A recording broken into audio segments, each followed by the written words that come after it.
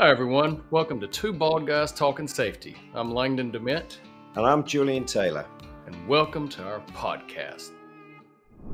Welcome everyone to the Two Bald Guys podcast. I'm Langdon DeMint and I'm here with my dear friend, Julian Taylor.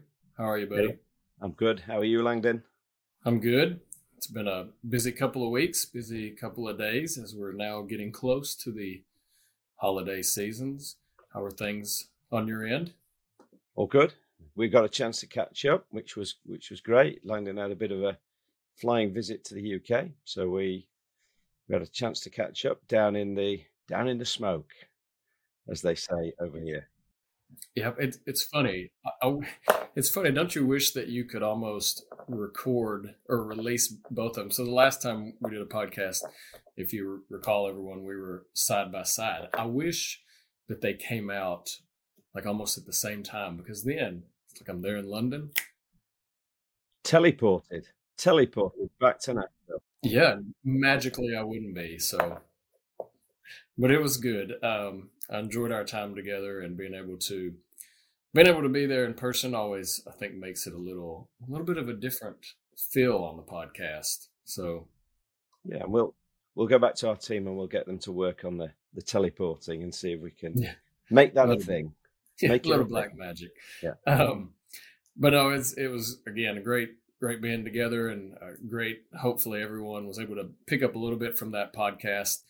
And as we're kind of shifting, hopefully, if you're not aware, we have one that we've done with EHS Daily. And in regards to that podcast, we were talking about, every year, at the end of every year, what do we hear, Jules? It's always what? Trends. Blah, blah, blah, trends. And, it's almost it's like the little violin, you get a little bit, and it stinks, but it's always the same trends. Usually. I mean, valid, there's some different ones. But if we talk about from a health and safety trends of what's happening from an incident standpoint, I mean, as far as incidents in the U.S., and I know it's pretty applicable over there in the U.K. as well, incidents and citations from OSHA or focuses, it's always the same thing. And I'm not negating that. It's the same, because that means there's usually some still needed attention to those areas. But why don't we shift it a little bit? And instead of having a discussion on the same old trends, our HAZCOM, our slip, trip, and falls, that we got to talking and thinking, what if we transition that a little bit? And I think it's more of, what are some things that we could focus on? So what are some top focuses, if you will, for next year? Yeah, top tips. There you go. Yeah. So what are some top tips that we have for 2023? And again, when you listen to the podcast for the EHS Daily, you will hear a little more of a broad perspective. So we've kind of picked a few of the areas that we think might be worth focusing on, of how we can drive some, again, continuous improvement, maybe even a little change management. And honestly, when we talk about that, it's even into the granular level within your organization. So we've decided, let's spend a few minutes to actually dive into that and discuss in regards to that topic. Jules, what do you think? You want to jump in? You want to lead us? Shall I lead in? Yeah. Yeah, you take the first one. I'll lead in, and I'm going to go to town on this sort of, I suppose, the thing that I've done for 20 years, which is training. See, that's why I teed it up for you. See, there you go. Thank you very much. So I suppose I had a bit of a light bulb moment over the last few months, which was you look at the approach to training that we take in so many cases, and I'm going to suggest that it's ineffective. And I hold my hands up. I've delivered that kind of training, and I've dragged groups of people into a training room for 3-day sessions, bombarded them with information, and thought and hoped that they would take that away and then put it into practice. And then we wonder why it doesn't happen. And I think if you just reflect on yourselves, reflect on what the sort of trainings that you've done, the trainings where you've gone for a day, you've been away from the workspace, you've done a day of training. That knowledge isn't immediately put into practice. You go back to the workplace. When you do need to put it into practice, you know it's in there somewhere, but you can't drag it out. You can't you can't remember the detail of it. And the example I always give is Excel. I've done countless Excel training courses, and I've learned some amazing stuff, Langdon. But ask me to create a pivot table at the moment, and you could be. I took a whole semester on biostatistics. Yeah. I mean, now valid, it was 12 years ago, but even right after, I understand. Yeah. So I think one of the tips for 2023 is let's stop just doing the same old things in terms of training. And I know the world moved on with e-learning, but I think what e-learning, whilst it helped, still didn't resolve that problem. In that we take people away, we sit and we force knowledge into them. And the thing that I'm passionate about is coaching.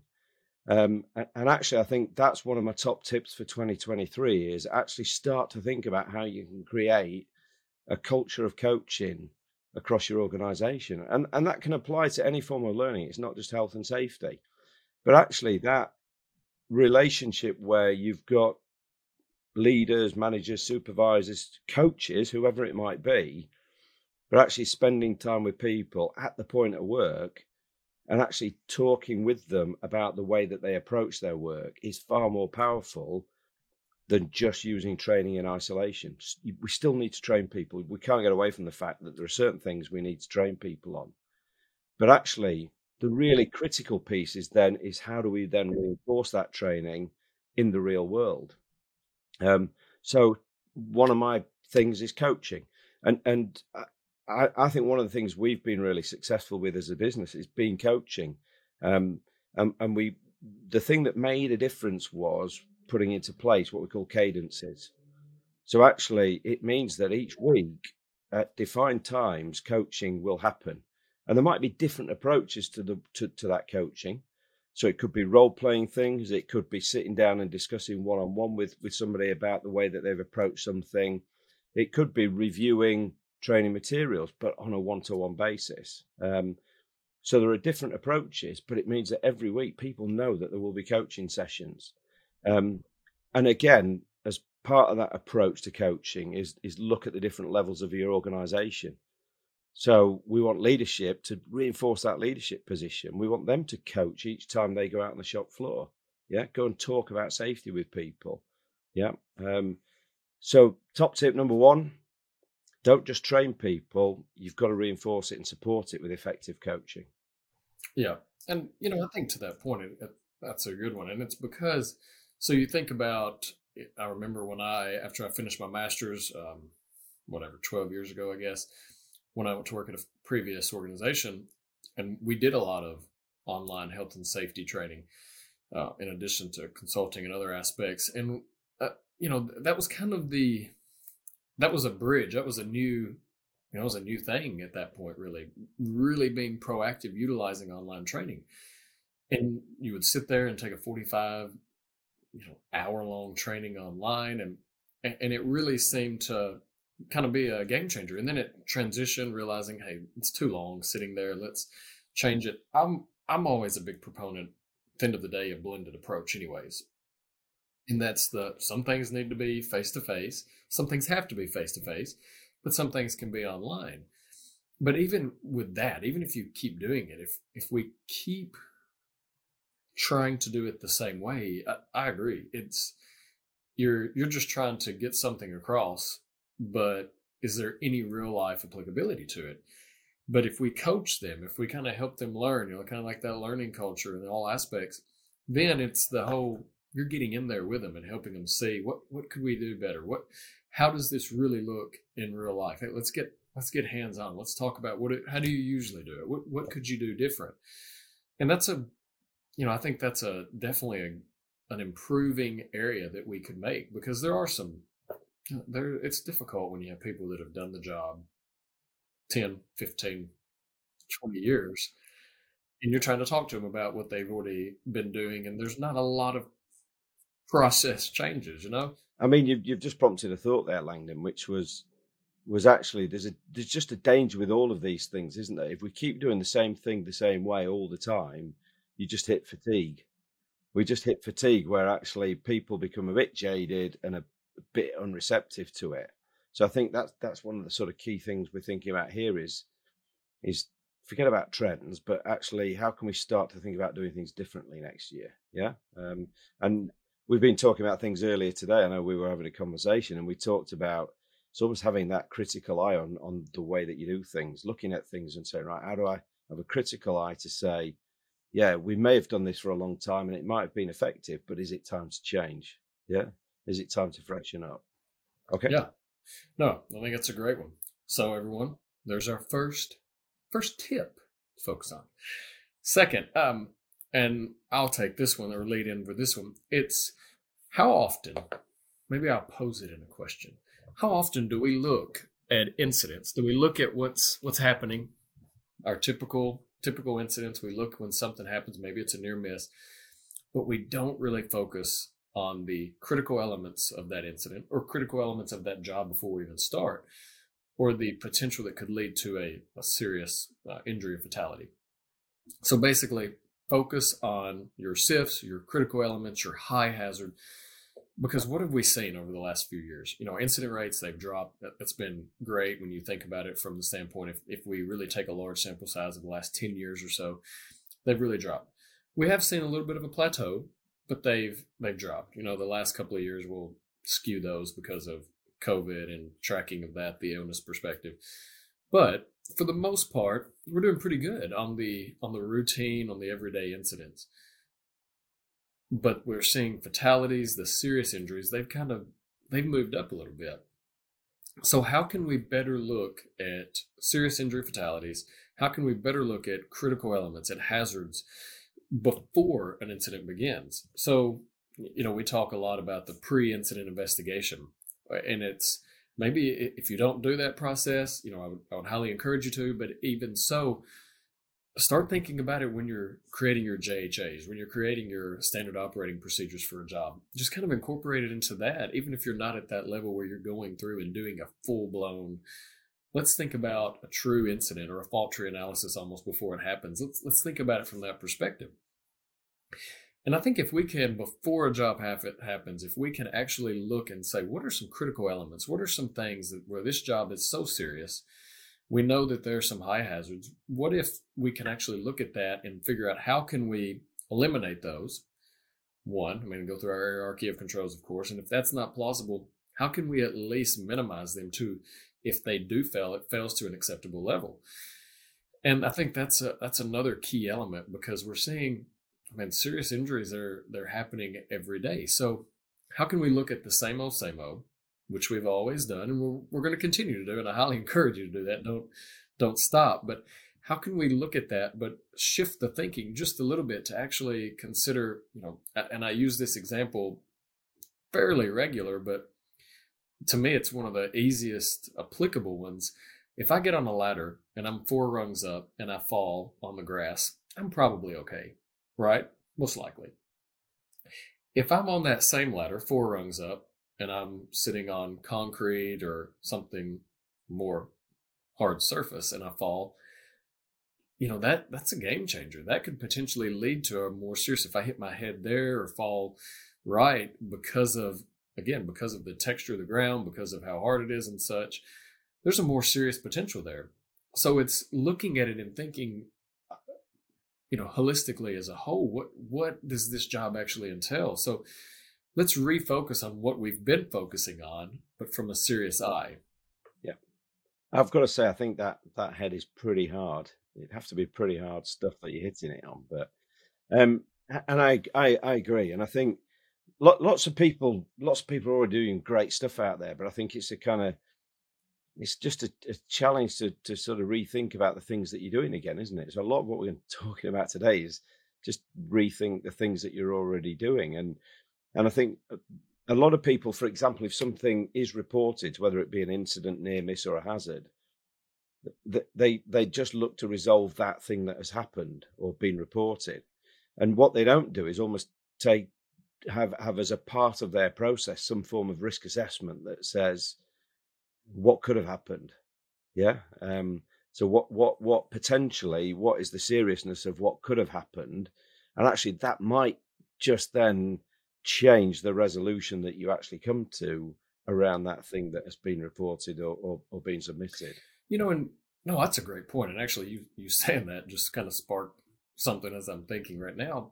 We get, I'm not going to say we have over the last few years, we've become so focused on a near miss. But we're here. We haven't, this is no pre screening. I'm throwing this out on Jules right now. Near miss to you is a what type of indicator? It's a lagging indicator. I would, for a while, I think, and the principle that it was a leading indicator because it was leading from the standpoint it was pre-incident with loss. But realistically, I 100% agree. It's a lagging indicator. You've seen the rusty lifting gear slide that I've used for a long time. But when you think about it, the only difference from a near miss to an actual incident with loss is a split second, luck, whatever have you.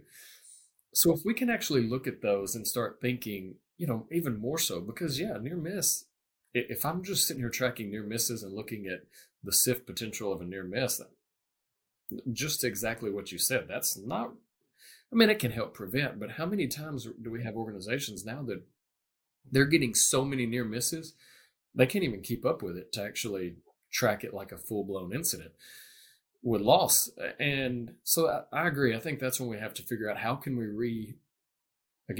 refocus on that criticality, on that SIF potential to actually kind of take it back and be more preventative. So that was a good call, Jules.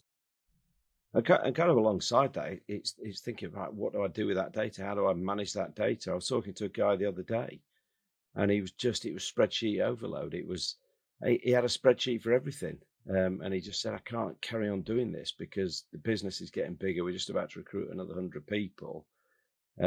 So actually, part of what you've got to be saying as well is our whole approach fit for purpose?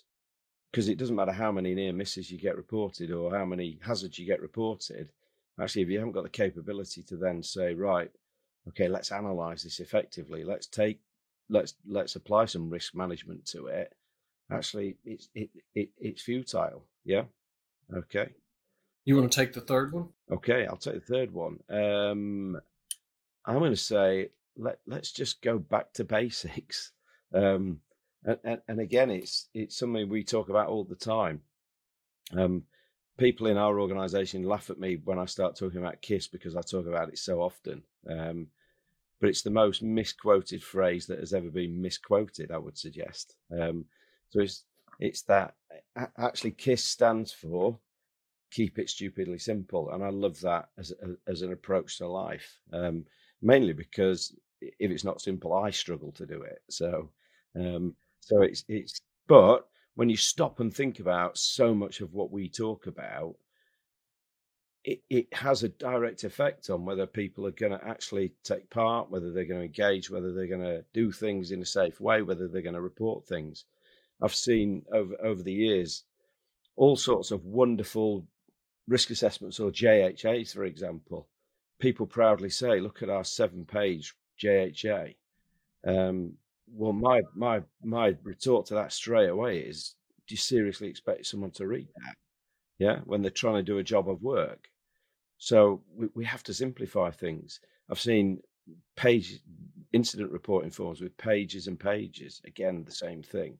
Stop and think about it from your own perspective. If you're faced with a form that's got 7 pages, what's going through your mind? Langdon, what goes through your mind? If you were faced with a form with 7 pages to complete, what goes through your mind?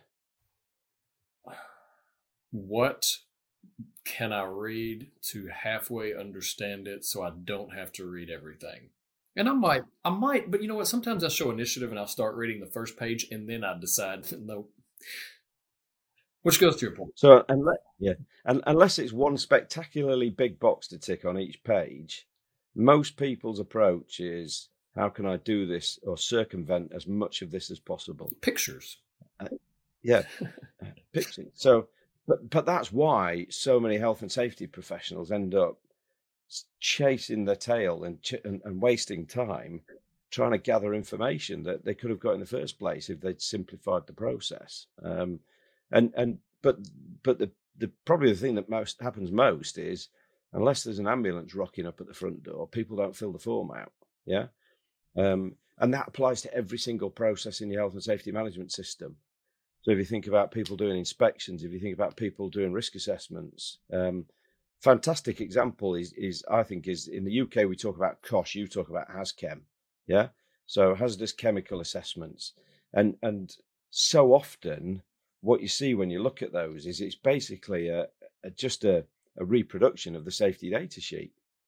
Well, if you're talking to somebody working on a production line, maybe a maintenance engineer going to do a job of work on a production line, and they've got to use a chemical as a part of that process, do you seriously think they're going to read through 16 sections on a risk assessment? Not going to do it. So what you've got to do is be able to make it really succinct in terms of, right, what does that person doing that part of the job need to do? It kind of reminds me of a bit of a quick story, which was, and it happened in a healthcare environment in the UK. I was talking to a health and safety professional there, and I love her. She was fantastic because she was just really sort of to the point. And she talked about chemical assessments, and she said, if you think about a chemical, and I'd never thought about this before I spoke to her, it's a few years ago. She said a chemical in any organization has a life cycle. It's not one thing in one moment of time. So it might get delivered into a stores in a big container. You might then have some of it decanted into a smaller container to be taken to a point of work. You might then have the job that's being done with that particular chemical. You might then have some kind of waste residue at the end of it, which then has to be disposed of. And actually, each one of those is an individual task done by a different person. And that person needs to be able to look at that risk assessment and go, bang, that's what I need to know. That's the PPE I need to wear. That's how I need to handle it. Yeah.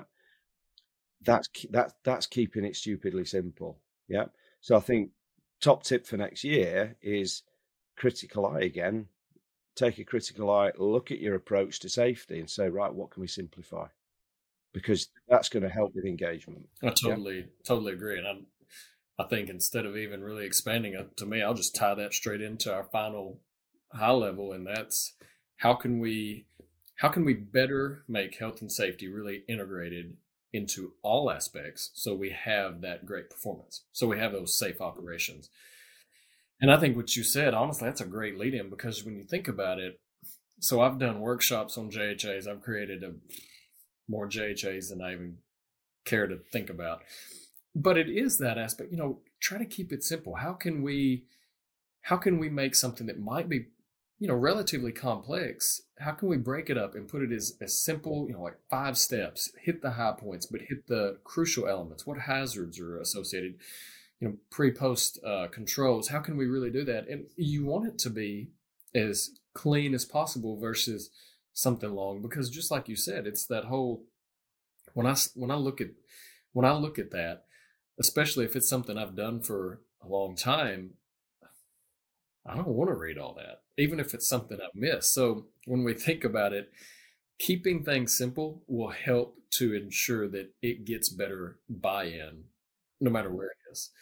And I think that's one of the biggest things when we think about how to better integrate health and safety and understanding how that can help support the business right off the bat.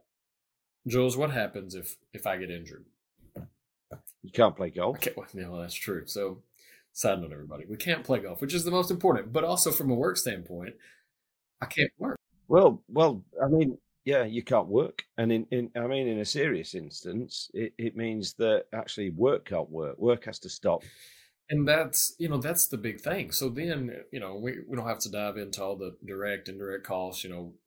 One's could be up to 5 times or indirect costs can be 5 times up to the straight direct cost. So we don't have to go down that, but you just think about that. There's a big number that can be associated with every incident. I love looking at for those of you that haven't I guess I'm giving a slight plug to OSHA, but their safety pays calculator.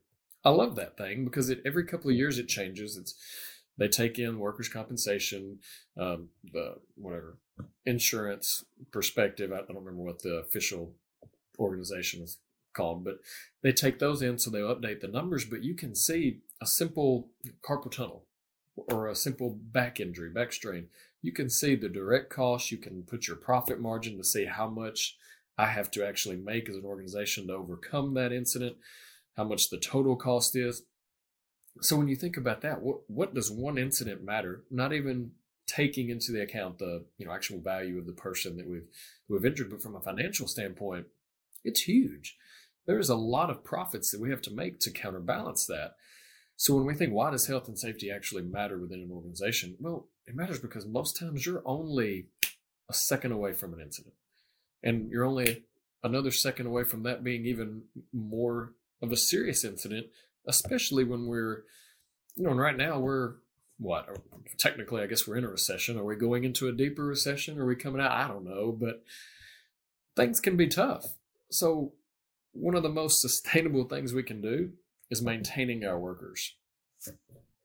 Yeah, and I think kind of aligned to that, just to sort of wrap things, Langdon, I think is actually next year, I think for health and safety people to get a better understanding, get a better grip of how safety, actually good safety supports your business in terms of better business performance. I mean, and the reason I talk about that is I think health and safety people need to become influencers.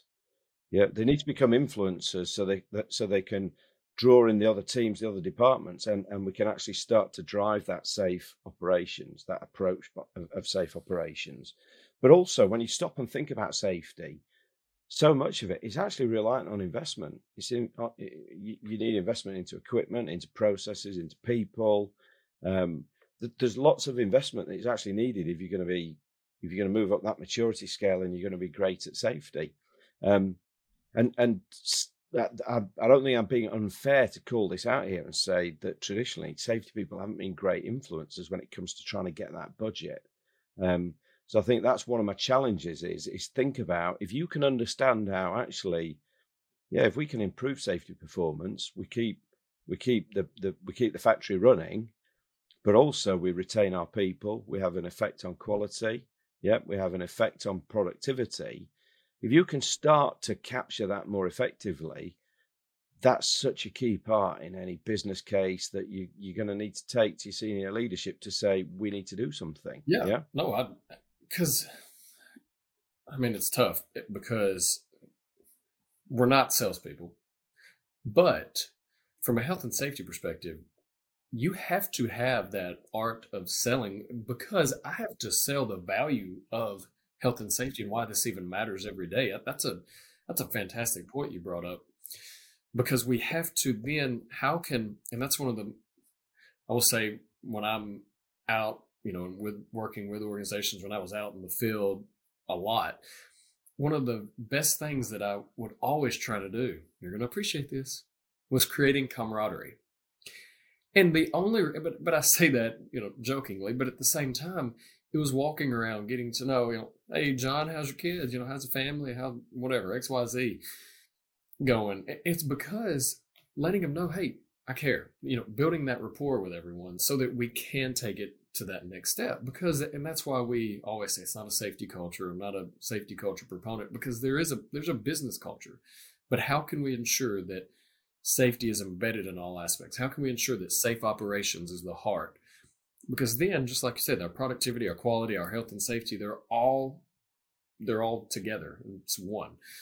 And that's when you start seeing that change. So I have to, as a safety professional, and hopefully you as well, listeners, for the safety professionals out there, it's how can you better influence your frontline employees, your frontline supers, your managers, your leadership. So you have leaders throughout, you have champions throughout that actually talk of why health and safety, why it actually matters. And, putting it back to the basics, I think that's why we put that as one of the key tips for next year. That actually helps for that overall premise of putting it or ingraining it within your organization.